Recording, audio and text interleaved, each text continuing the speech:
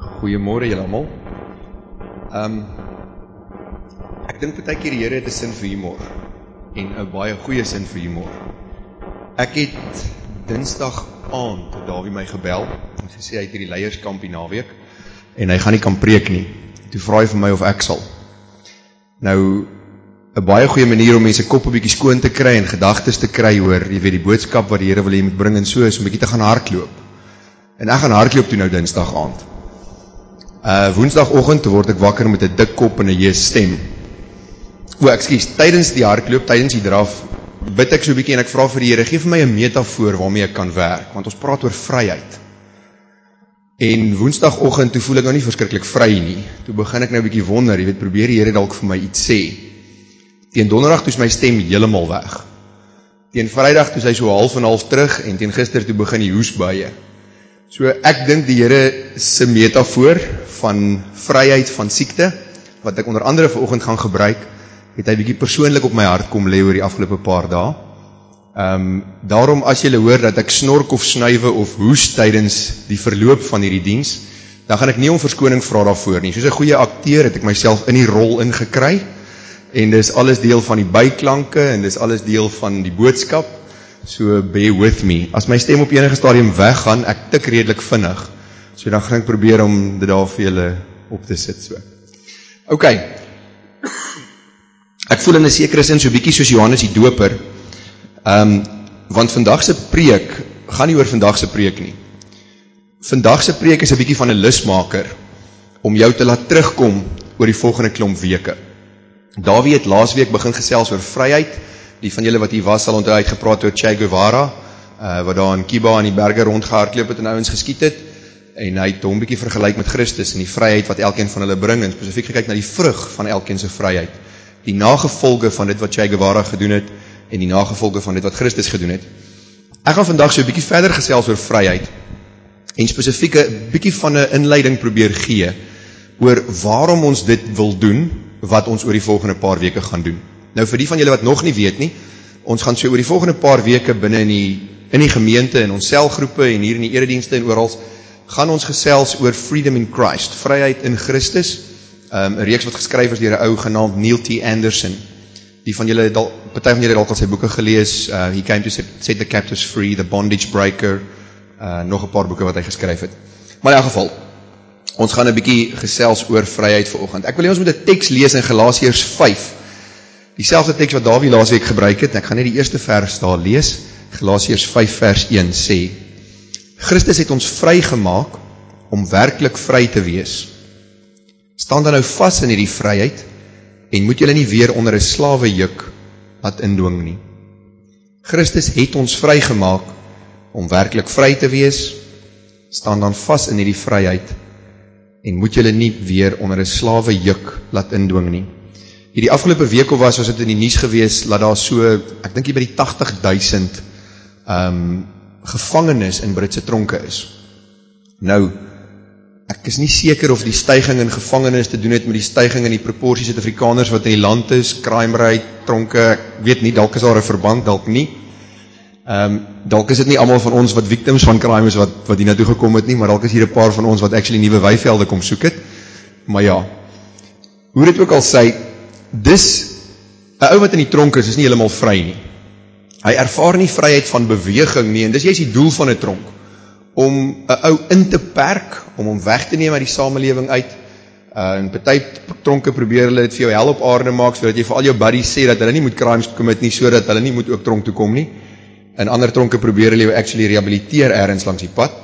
Maar feit bly staan, 'n tronk is nie 'n verskriklike vry plek om te wees nie. Dis nie 'n plek waar jy jou vryheid regtig kan uitleef as mens nie. Wanneer ons gesels oor vryheid, dan dink ek is dit belangrik dat ons kyk na, dat ons besef dat vryheid 'n klomp goeders beteken. Ons het fisiese vryheid, wat beteken dat ek nie vasgehou word of vasgebind word of ingeperk word in terme van my beweging nie. Ek en jy is relatief vry in die sin dat ons kan gaan waar ons wil, wanneer ons wil. Ons word nie toegesluit of vasgehou of vasgebind nie. Dan is daar siekte, of vryheid van siekte of gestremdheid, wat beteken dat jy sogenaamd normaal kan funksioneer. 'n persoon wat blind is, het sekere beperkings waarmee hy of sy moet saamleef. 'n persoon wat aan spierdistrofie ly, hulle weet almal van Stephen Hawking, die bekende wetenskaplike, het sekere beperkings waarmee hy moet saamleef. En ek dink 'n mens sou kon sê dat hy nie vry is in dieselfde mate wat ek en jy vry is op 'n fisiese, liggaamlike vlak nie. Ons kan praat van vryheid van vervolging, wat beteken dat ek nie in die aand bang hoef te gaan slaap nie. Ek is nie bang dat ek vervolg word deur 'n regering wat nie by die wet hou, of wat jou sommer net vervolg, omdat hulle nie hou van wie jy is, of wat jy doen of so nie. Dan natuurlik ene wat baie gewild is in die westerse wêreld deesdae is vryheid van spraak. Die reg, soos wat ons reken, om dit te kan sê wat jy wil sê, om dit te kan dink wat jy wil dink, sonder om daarvoor vervolg te word. Jou vryheid van spraak om met ander mense te kan kommunikeer en verskillende opinies en so te kan lig. Ek dink Dawie het ook laasweek dit redelik duidelik gemaak dat binne 'n Christelike konteks glo ons nie dat vryheid sonder beperking regtig moontlik is nie. Dis 'n mite. Die voorbeeld wat hy gebruik het, wat ek net gou weer wil herhaal, is 'n vis is vry as jy hom in die water sit. Op droë land is hy nie. 'n Kat is vry as jy hom op droë land sit. In water is hy nie. As jy bo op Tafelberg staan en jy gooi 'n voeltjie in die lug op, dan laat jy daai voeltjie vry word. As jy op Tafelberg staan en jy gooi 'n skilpad in die lug op, ja, shame. Daar is nie vreeslike vryheid ter sprake nie. Ek dink julle verstaan die konsep. Vryheid daarom wil ek vandag definieer as om toegelaat te word om jou volle potensiaal te bereik, sonder om teruggehou, vasgehou of ingeperk te word. Hoor mooi, ek koppel vryheid aan iets anders, deur te sê, jy is vry om jou volle potensiaal te bereik, om iets te kan doen, sonder om ingeperk, vasgehou of vasgebind te word. Ek wil hê ons moet gou 'n bietjie na fisiese of liggaamlike vryheid kyk, net as 'n metafoor, sien dat die Here dit nou so op my hart gelê het hierdie laaste paar dae. Die oorsake van 'n verlies aan liggaamlike vryheid. Die eerste ene wat ons nou gesê het is iets soos gestremdheid, iets soos 'n fisiese beperking. Stephen Hawking het ek nou genoem as 'n voorbeeld, 'n briljante wetenskaplike, maar fisies nie vry nie, omdat hy vasgebind is, vasgekluister is aan daai rolstoel waarin hy sit, waar hy moet kommunikeer deur elektroniese medium, omdat hy fisies nie meer sy stem kan gebruik nie, ensovoorts. Nog 'n voorbeeld dalk in daardie verband sou 'n blinde persoon wees wat in 'n Formule 1 kar wil klim. Nou, as dit 'n two-seater is dit oukei. Maar ja, ek dink party ouens het baie keer gedink Michael Schumacher is blind, maar dit gaan moeilik gaan om met 'n wit stok die ouens te oortuig dat jy 'n baie goeie Formule 1 driver kan wees. So wanneer ons praat van 'n gestremdheid of 'n beperking op 'n liggaamlike fisiese vlak, dan beteken dit beperk jou in terme van die goeders wat jy kan doen. 'n Verlies aan liggaamlike vryheid kan ook kom as gevolg van 'n besering of 'n ongeluk, 'n motorongeluk of 'n skietongeluk of een of ander iets van daardie aard. Dit kan kom as gevolg van siekte, 'n ernstige siekte, asma of kanker of iets wat jou lewe affekteer op die langtermyn, of dit kan 'n ou bietjie van 'n ou grieperigheidjie wees, soos wat ek nou hier het. So, 'n mens sou kon sê dat vryheid beteken, of 'n verlies aan vryheid beteken dat jou potensiaal beperk word vir dit wat jy op daai stadium wil doen. Die griep wat ek op die oomblik het, byvoorbeeld, is besig om my redelik te beperk in terme van my vermoë om te kan preek. Gewoonlik sou ek baie graag sonder die mikrofoon wou preek, maar dit gaan nie maklik wees vandag nie. En ek vermoed die preek gaan so 'n bietjie korter wees, want ek weet nie of my stem die volgende uur en 'n half gaan hou nie. Maar die beginsel is dat ek word ingeperk deur die feit dat my liggaam op hierdie stadium nie 100% funksioneer nie in dit wat ek kan doen. Daar is goeie soos ongesonde eetgewoontes, persone wat net eenvoudig ongesond eet. As jy elke dag by Burger King of McDonald's uithang, jy het moontlik al die Super Size Me fliek gesien, van die ou wat, ek dink vir 'n maand lank probeer het om net McDonald's te eet. Oggend, middag en aand. En as ek reg is, so na 12 dae het sy dokter vir hom gesê, luister ou Bill, stop hierdie nonsens. Jou liggaam gaan dit nie heeltemal kan hanteer nie. En dan natuurlik meer ernstige goeters soos anorexia, bulimie, wat 'n fisiese effek op jou liggaam het, wat maak dat jy nie kan funksioneer soos wat jy veronderstel is om te doen nie. En dan natuurlik het ons verslawing, wat jou fisies aantas. As jy aan dwelms verslaaf is, dis ongelooflik, weet julle. Ek weet nie wie van julle al 'n persoon gesien het oor 'n lang termyn wat deur dwelms geaffekteer word nie. Daar in ons, ek woon in Canada Water omgewing, daar by Sariki Shopping Center, die van julle wat daar bly, moet al 'n bietjie uitkyk vir hom.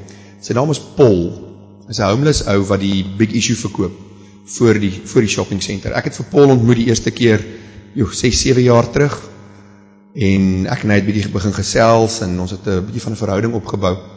En as ek nou vir Paul sien, fisies, en ek dink hoe hy gelyk het 7 of 8 jaar terug, dan kan ek verstaan wat dwelms aan jou doen. Dis ongelooflik hoe hierdie ou se liggaam fisies afgebreek is deur die dwelms wat hy gebruik oor die afgelope 7 of 8 jaar. Presies dieselfde met alkohol. Alkohol het dieselfde effek op jou lewer, jou organe, wat eenvoudig dit nie kan hanteer na 'n klank nie. Goed, kom ons vra vir mekaar, wat is die effek van 'n verlies aan liggaamlike vryheid? Die eerste een wat ons gesê het, is dat jou beweging word ingeperk. Byvoorbeeld as jy jou bene verloor in 'n ongeluk, of ons dink aan Franklin D. Roosevelt, wat byvoorbeeld polio gehad het en in 'n rolstoel was vir die res van sy lewe. Dan beteken dit daar sekere goeders wat jy eenvoudig nie kan doen nie. Dit kan bedlêend wees, dit kan net 'n beperkte mobiliteit wees. Daar is 'n beperking in terme van die hoeveelheid aktiwiteite waaraan jy kan deelneem. Nou, ek gaan nou nie brag hier oor nie, want ek het niks om oor te brag nie, maar ek is actually besig saam met Henry, wat hier vir die kerk werk, om voor te berei vir die Parys Marathon in April. En dis onder andere hoekom ek Dinsdag aand gaan hardloop het, toe ek nou hierdie grieperigheidjie opgetel het. Ek kan julle nou sê, dat as ek nou 'n marathon moet gaan aanpak, gaan ek dood neerslaan na die eerste 10 kilometer. Want my liggaam gaan net eenvoudig dit nie kan hanteer nie. So daar's 'n redelike ernstige beperking op dit wat jy fisies kan doen, indien jy jou liggaamlike vryheid verloor weens siekte. En dit beteken op die ou end dat jou volle potensiaal, dit wat jy sou kon bereik, as jy gesond was, as jy in 'n tip-top shape was, as jy fiks was, kan eenvoudig nie gedoen word nie, as gevolg van hierdie beperkings. Nou, die vraag kom dan op, wat doen jy daaromtrent? Wanneer jy fisies siek is, wanneer jy fisiese beperkings het, wanneer jy fisies gestremd is, wanneer jy op een of ander manier jou fisieke vryheid verloor het. Daar sekere goeders wat jy eenvoudig niks aan kan doen nie. As jy in 'n ongeluk is en jy sit jou been af, dan is dit 'n realiteit waarmee jy moet saamleef vir die res van jou lewe. Dit is ongelooflik om te sien hoe ouens wel daarmee saamleef en bo hulle omstandighede uitstyg. As jy dink aan Natalie de Tooy, die Suid-Afrikaanse swemmer wat net een been het, wat in die Olimpiese spele vir normale mense nogal 'n ongelooflike impak gemaak het, en jy dink daaraan dat sy een been, en dan is dit eintlik ongelooflik om te dink hoe ouens dit regkry. Ek het nou gepraat van Franklin Roosevelt. Hy was president van Amerika tydens die Tweede Wêreldoorlog, en hy was in 'n rolstoel. Ons het nou weer gesels oor Stephen Hawking. So, verstaan mooi, daar is verseker 'n potensiaal om bo jou gestremdheid of bo jou beperking uit te styg. Maar 'n mens sou die vraag vra, hoeveel vinniger gaan Natalie de Tooy, of hoeveel vinniger sou sy gewees het, as sy 2 voete gehad het om mee te skop? Hoeveel beter van 'n swemmer sou sy kon wees, as sy nie daai beperking gehad het nie? Daar's ander goeters wat eenvoudig deur keuses verander kan word. Die ou van Super Size Me, gelukkig was dit net 'n maandlange eksperiment gewees. As hy begin om sy veggies te eet, en sy groente en vrugte, en 'n mooi gesonde, gebalanseerde dieet, dan gaan hy kort voorlang baie beter lyk, en baie beter voel, en baie beter funksioneer. En mense het 'n keuse waar jy gaan draf in die aand, en wat se klere jy aantrek. So, as jy nie wil siek word nie, dan daar's 'n paar keuses wat 'n ou kan maak in die lewe, wat maak dat jy jou liggaamlike vryheid of terugkry, of langer behou, as wat jy die verkeerde keuses maak. Goed, met daai metafoor in gedagte, kom ons kyk 'n bietjie aan na geestelike vryheid toe. Ons sê vryheid op 'n fisiese vlak beteken dat ek vry is van beperking om my volle potensiaal te kan bereik. Het sy dit as 'n marathonatleet is, of as 'n Formule 1 bestuurder, of as 'n swemmer, of wat ook al die fisiese ding is wat ek probeer regkry. Kan ek net een ding sê, dis ongelooflik ook om te sien hoe ouens met beperkings, ons mense wat redelik liggaamlik normaal is, kan motiveer. Op een van die eerste wedlope wat ek in my lewe gedoen het, jare en jare terug, het ek net begin moed verloor en begin stap, en ek en my buddy was amper dood. Toe kom hier 'n ou met 'n kunsbeen verby, en daar gat hy.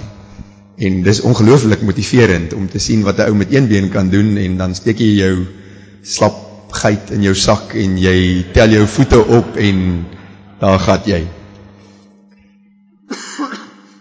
Goed, wanneer ons gesels oor geestelike vryheid, is daar een of twee gedagtes wat ek net eers baie duidelik wil maak. Die eerste ene is dat geestelike vryheid het nie met redding te doen nie. Hoor my mooi. Geestelike vryheid gaan nie oor of jy hemel toe gaan en of jy nie hemel toe gaan nie. Jou redding is afhanklik van een ding en een ding alleen. Of jy Christus as jou persoonlike verlosser en saligmaker aanvaar het. Indien dit ergens langs die pad gebeur dat jy jou geestelike vryheid verloor as gevolg van iets wat gebeur of as gevolg van 'n keuse wat jy maak, dan affekteer dit nie jou redding nie, dit affekteer wel jou verhouding met God en jou geestelike groei. Nou hierdie is 'n verskriklike belangrike konsep. Want die duiwel gaan probeer om jou anders te oortuig. Hy gaan probeer om elke keer wanneer jy 'n bietjie van 'n speedbump stamp, vir jou te sê, maar jy's nie regtig die Here se kind nie, is jy? Jy behoort nie regtig aan hom nie, doen jy? Hy het nie regtig jou vrygekoop nie, het hy? En dis 'n verskriklike belangrike ding om te onthou dat niks van hier af vorentoe wat die duiwel of die wêreld na my toe gooi, kan my kindskap van God ooit verander nie. My vrou is swanger, baie swanger. Tersius, mens lag nie daaroor nie. My vrou is 35 weke swanger. Dit beteken ons gaan so ergens binne die volgende paar weke gaan ons in die kar spring en daarna St. Thomas toe ry en klein Androekeen gaan die lig sien. Nou, klein Andrew gaan groot word en op 'n stadium hier in sy tienerjare, as hy enigstens sy pa se romantiese streep het, dan gaan hy vir sy meisie wil blomme vat op haar verjaarsdag in die middel van die nag. Hier rondom 12:00. Jy weet, hy mos nie as jy vir meisie 7:00 in die oggend blomme vat nie. Sy begin mos 1 minuut oor 12 verjaar, so jy wil mos nou eerste wees. Okay. Nou, ek het 2 liefdes in my lewe. Die een is my gesin en die ander is my Land Rover. Nou, soos ek sê, as Andrew nou hierdie romantiese streep het wat in ons gene loop, dan gaan hy waarskynlik op 'n stadium gaan hy 'n girl hê hier op 15-16 jarige ouderdom wat verjaar. En dan gaan hy waarskynlik nou dink dis 'n goeie idee om vir hierdie girl blomme te vat 1 minuut oor 12 in die nag en sommer vir haar te serenade daar by haar venster. En dan vermoed ek, gaan hy ook reken dat dit 'n goeie idee is om sy pa se Land Rover te gebruik vir hierdie spesifieke geleentheid. Nou as dit nou sou gebeur dat my Land Rover daar in die garage staan en Andrew sluip hier af teen die trappe en dink ek hoor hom nie en versigtig daar deur die kombuis en in die garage in en dis 'n outomatiese kar, stadig versigtig die garage deur oopgemaak en alles en hy's reg, blomme is op die sitplek langs hom. Maar omdat Andrew bietjie opgewonde en bietjie bewerig is en so, is die kans goed dat hy die kar in D gaan sit in plaas van R en dat hy dan deur die garage muur tot in die kombuis gaan ry en ergens langs die mikrogolfoon tot stilstand gaan kom. Nou dit gaan 'n redelike kabaal in die Keen se huishouding veroorsaak en ek en my vrou gaan teen die trappe afgehardloop kom en Andrew gaan daar sit en ruk agter die Land Rover se stuurwiel met die ketel net regs van hom. Nou, ek het op daai stadium as pa, het ek een van 2 keuses. Een ding is seker, hy gaan 'n loosing kry. Kyk, daar is geen twyfel daaroor nie. Ek gee nie om wat die Britte of enigiemand anders ter sê nie, maar as my seun my Land Rover deur my kombuismuur ry, dan kry hy slaag. Die ding wat egter die vraagteken kom in by, hoe hanteer ek nou hierdie as Andrew se pa? Gaan ek na hom toe gaan en vir hom sê, jou idioot, jy's nie meer my seun nie, ek onterf jou, loop weg. Of gaan ek hom die hardste pak slaaf van sy lewe gee en aanhou om vir hom lief te wees? Ek sou hoop meeste paas gaan die tweede opsie kies. En ek is oortuig daarvan dat ons Vader in die hemel kies elke keer wanneer ons met 'n Land Rover deur 'n kombuismuur jaag, die tweede opsie. Jy's nog steeds my kind. Ons verhouding is so effe versteur op daai oomblik. Glo my, ek en Andrew gaan mekaar bietjie skeef kyk vir 'n paar dae lank. Maar sy kindskap word op geen manier daardeur geaffekteer nie. Op dieselfde manier, wanneer daar iets tussen jou en die Here kom, wanneer daar een of ander gemors in jou lewe ontstaan, dan word jou kindskap van God glad nie daardeur geaffekteer nie. Maar jou verhouding is seriously versteur vir 'n ruk lank. Daarom, as ons praat oor verlies aan geestelike vryheid, dan affekteer dit jou verhouding met die Here en jou groei in jou geestelike lewe saam met die Here, eerder as wat jou kindskap van hom affekteer. Nou soos ek gesê het, die duiwel gaan probeer om jou anderster te oortuig. Feite is die volgende. Satan is oorwin op Golgotha. Christus het gesterf en het opgestaan. En die duiwel en alles wat hy het om na jou toe te gooi, is reeds oorwin. Elke keer wanneer daar iets slegs gebeur, however, gaan hy probeer om jou te oortuig dat dit nie so is nie. Dat hy hierdie magtige ou is wat net so hier naby die Here is in terme van powerfulness en dat hy die krag het om jou van hom af weg te trek. En dis absolute snert. Dis absolute twak. Die Here sê baie duidelik, ek sal nie toelaat dat enige iets jou uit my hand uitruk nie. En dit sluit verseker die duiwel in.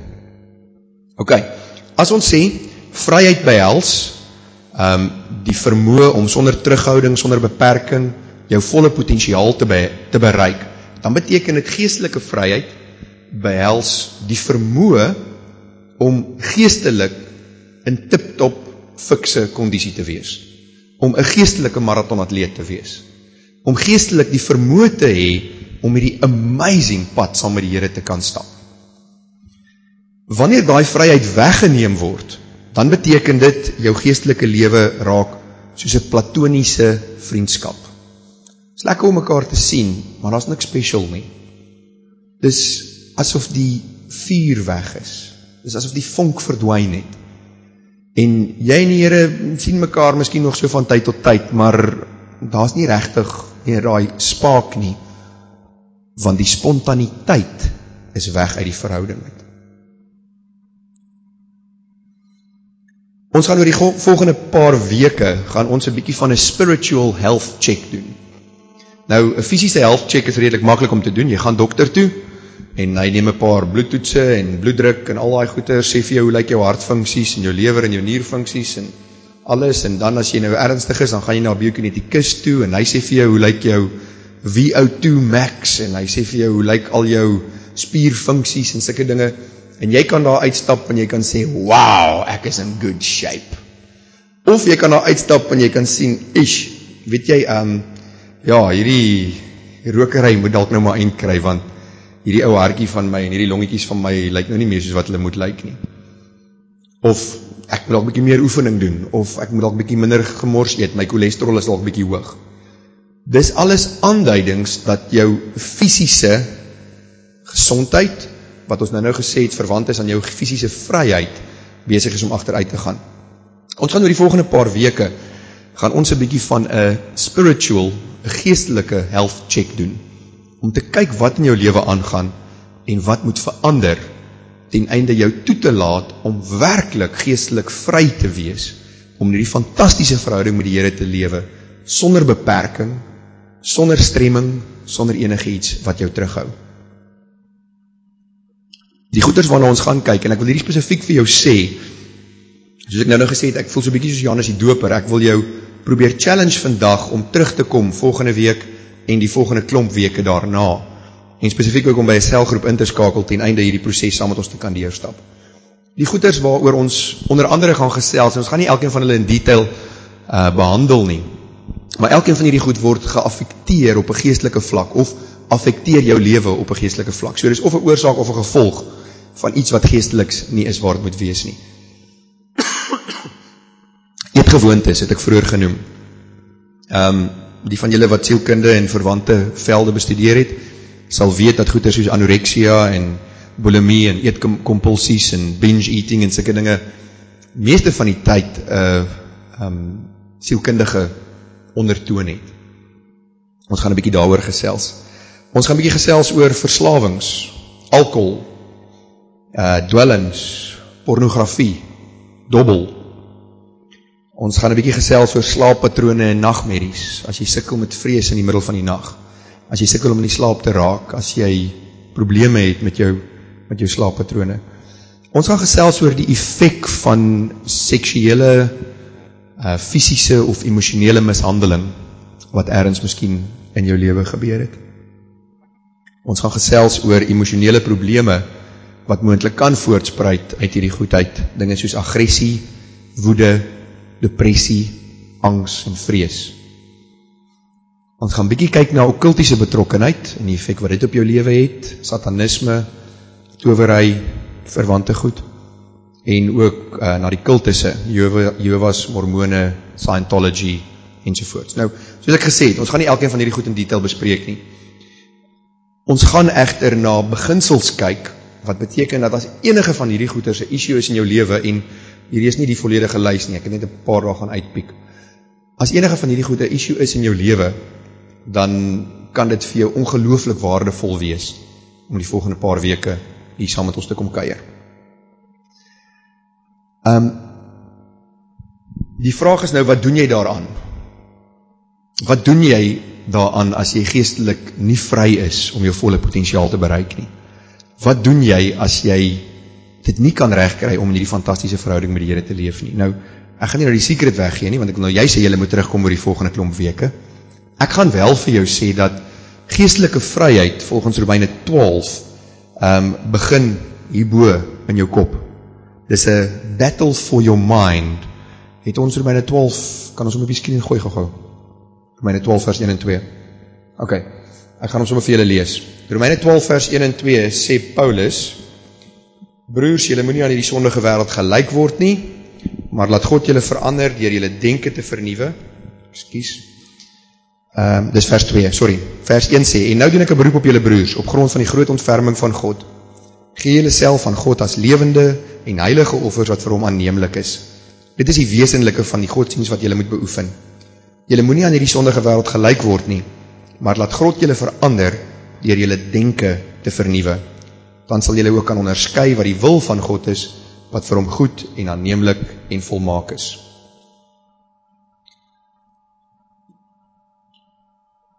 Daar is sekere goed wat in 'n mens se lewe gebeur, waaroor jy die horlosie nie kan terugdraai nie. As jy as kind slegte ervarings gehad het, deur molestering, deur mishandeling, dan is dit naïef om te dink dat jy daai ding, dat jy kan maak asof dit nooit gebeur het nie.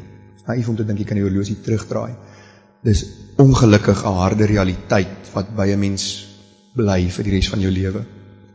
Jy het egter 'n keuse oor hoe jy dit hanteer. Jy het 'n keuse in terme van hoe jy jou denkpatrone orden ten einde hierdie goed te hanteer. Presies dieselfde met al die ander goed wat ons genoem het. Verslawings, emosionele probleme. Jy het 'n keuse of jy vasgevang is in 'n lewe van woede en aggressie, en of jy die Here se kalmte in jou lewe ervaar. En dit alles begin met, laat toe dat God jou denke vernuwe. Die battle for our minds is waar dit alles begin. Ek wil jou regtig nooi om die volgende paar weke saam met ons te kom kuier, om te kom luister wat dit is wat ons doen. Ek wil jou spesifiek ook challenge om by 'n selgroep in te skakel. Ons gaan hierdie hele proses in die selgroepe hanteer, wat beteken dat dit baie meer gedetailleerd in 'n groep gaan wees, as wat jy hier in 'n preek op 'n Sondag gaan ervaar. Plus dan moet ek ook by sê, wanneer hierdie goeders hanteer word, dan is dit half ridiculous om dit op jou eie te probeer doen. So as jy dit saam met 'n selgroep, saam met mense wat jou ondersteun, saam met mense wat vir jou lief is en wat vir jou omgee, deurgaan, dan beteken dit die kans dat jy regtig gaan vrykom, is net soveel beter, as wat jy die paadjie op jou eie stap. In terme van betrokkenheid by selgroepe, ek glo daar's op die afkondigings al daai goeders, as jy nie weet nie, kom sommer hier vorentoe na die tyd. As jy nie seker is van hoe om te maak om by 'n selgroep in te skakel nie, en ek gaan sommer vir die one-to-one span vra, is julle voor na die tyd, Karin, of waar kry die mense julle? One-to-one span het blou hempies aan, en hulle is ook hier voor na die tyd, as jy met een van hulle wil chat, of as jy by 'n selgroep wil betrokke raak, om hierdie proses saam met ons te stap. Kom ons bid saam. Baie dankie, Hemelvader, vir die ongelooflike geestelike potensiaal wat daar opgesluit is in elkeen van ons. Here, ons staan vandag voor U, baie van ons as mense wat geestelik nie vry is nie, wat nie daai potensiaal kan verwesenlik nie, as gevolg van een of ander iets wat ergens in ons lewens gebeur het of nog steeds gebeur. Here, ek wil regtig bid dat U ons sal help om te besef wie U regtig is, wie ons regtig is, ons identiteit in U, en om te begin op hierdie pad van vryheid, die proses aan die gang te sit, om regtig op 'n punt te kom waar ons potensiaal as U kinders en die boodskappers in hierdie wêreld kan bereik. Wil U spesifiek hierdie gemeente seën deur die volgende paar weke, en wil U gee dat hier 'n ongelooflike stuk groei sal plaasvind, soos wat mense regtig leer ken wie hulle is, en soos wat mense vrykom van die goed wat hulle vashou. Ons bid dit in Jesus se naam. Amen.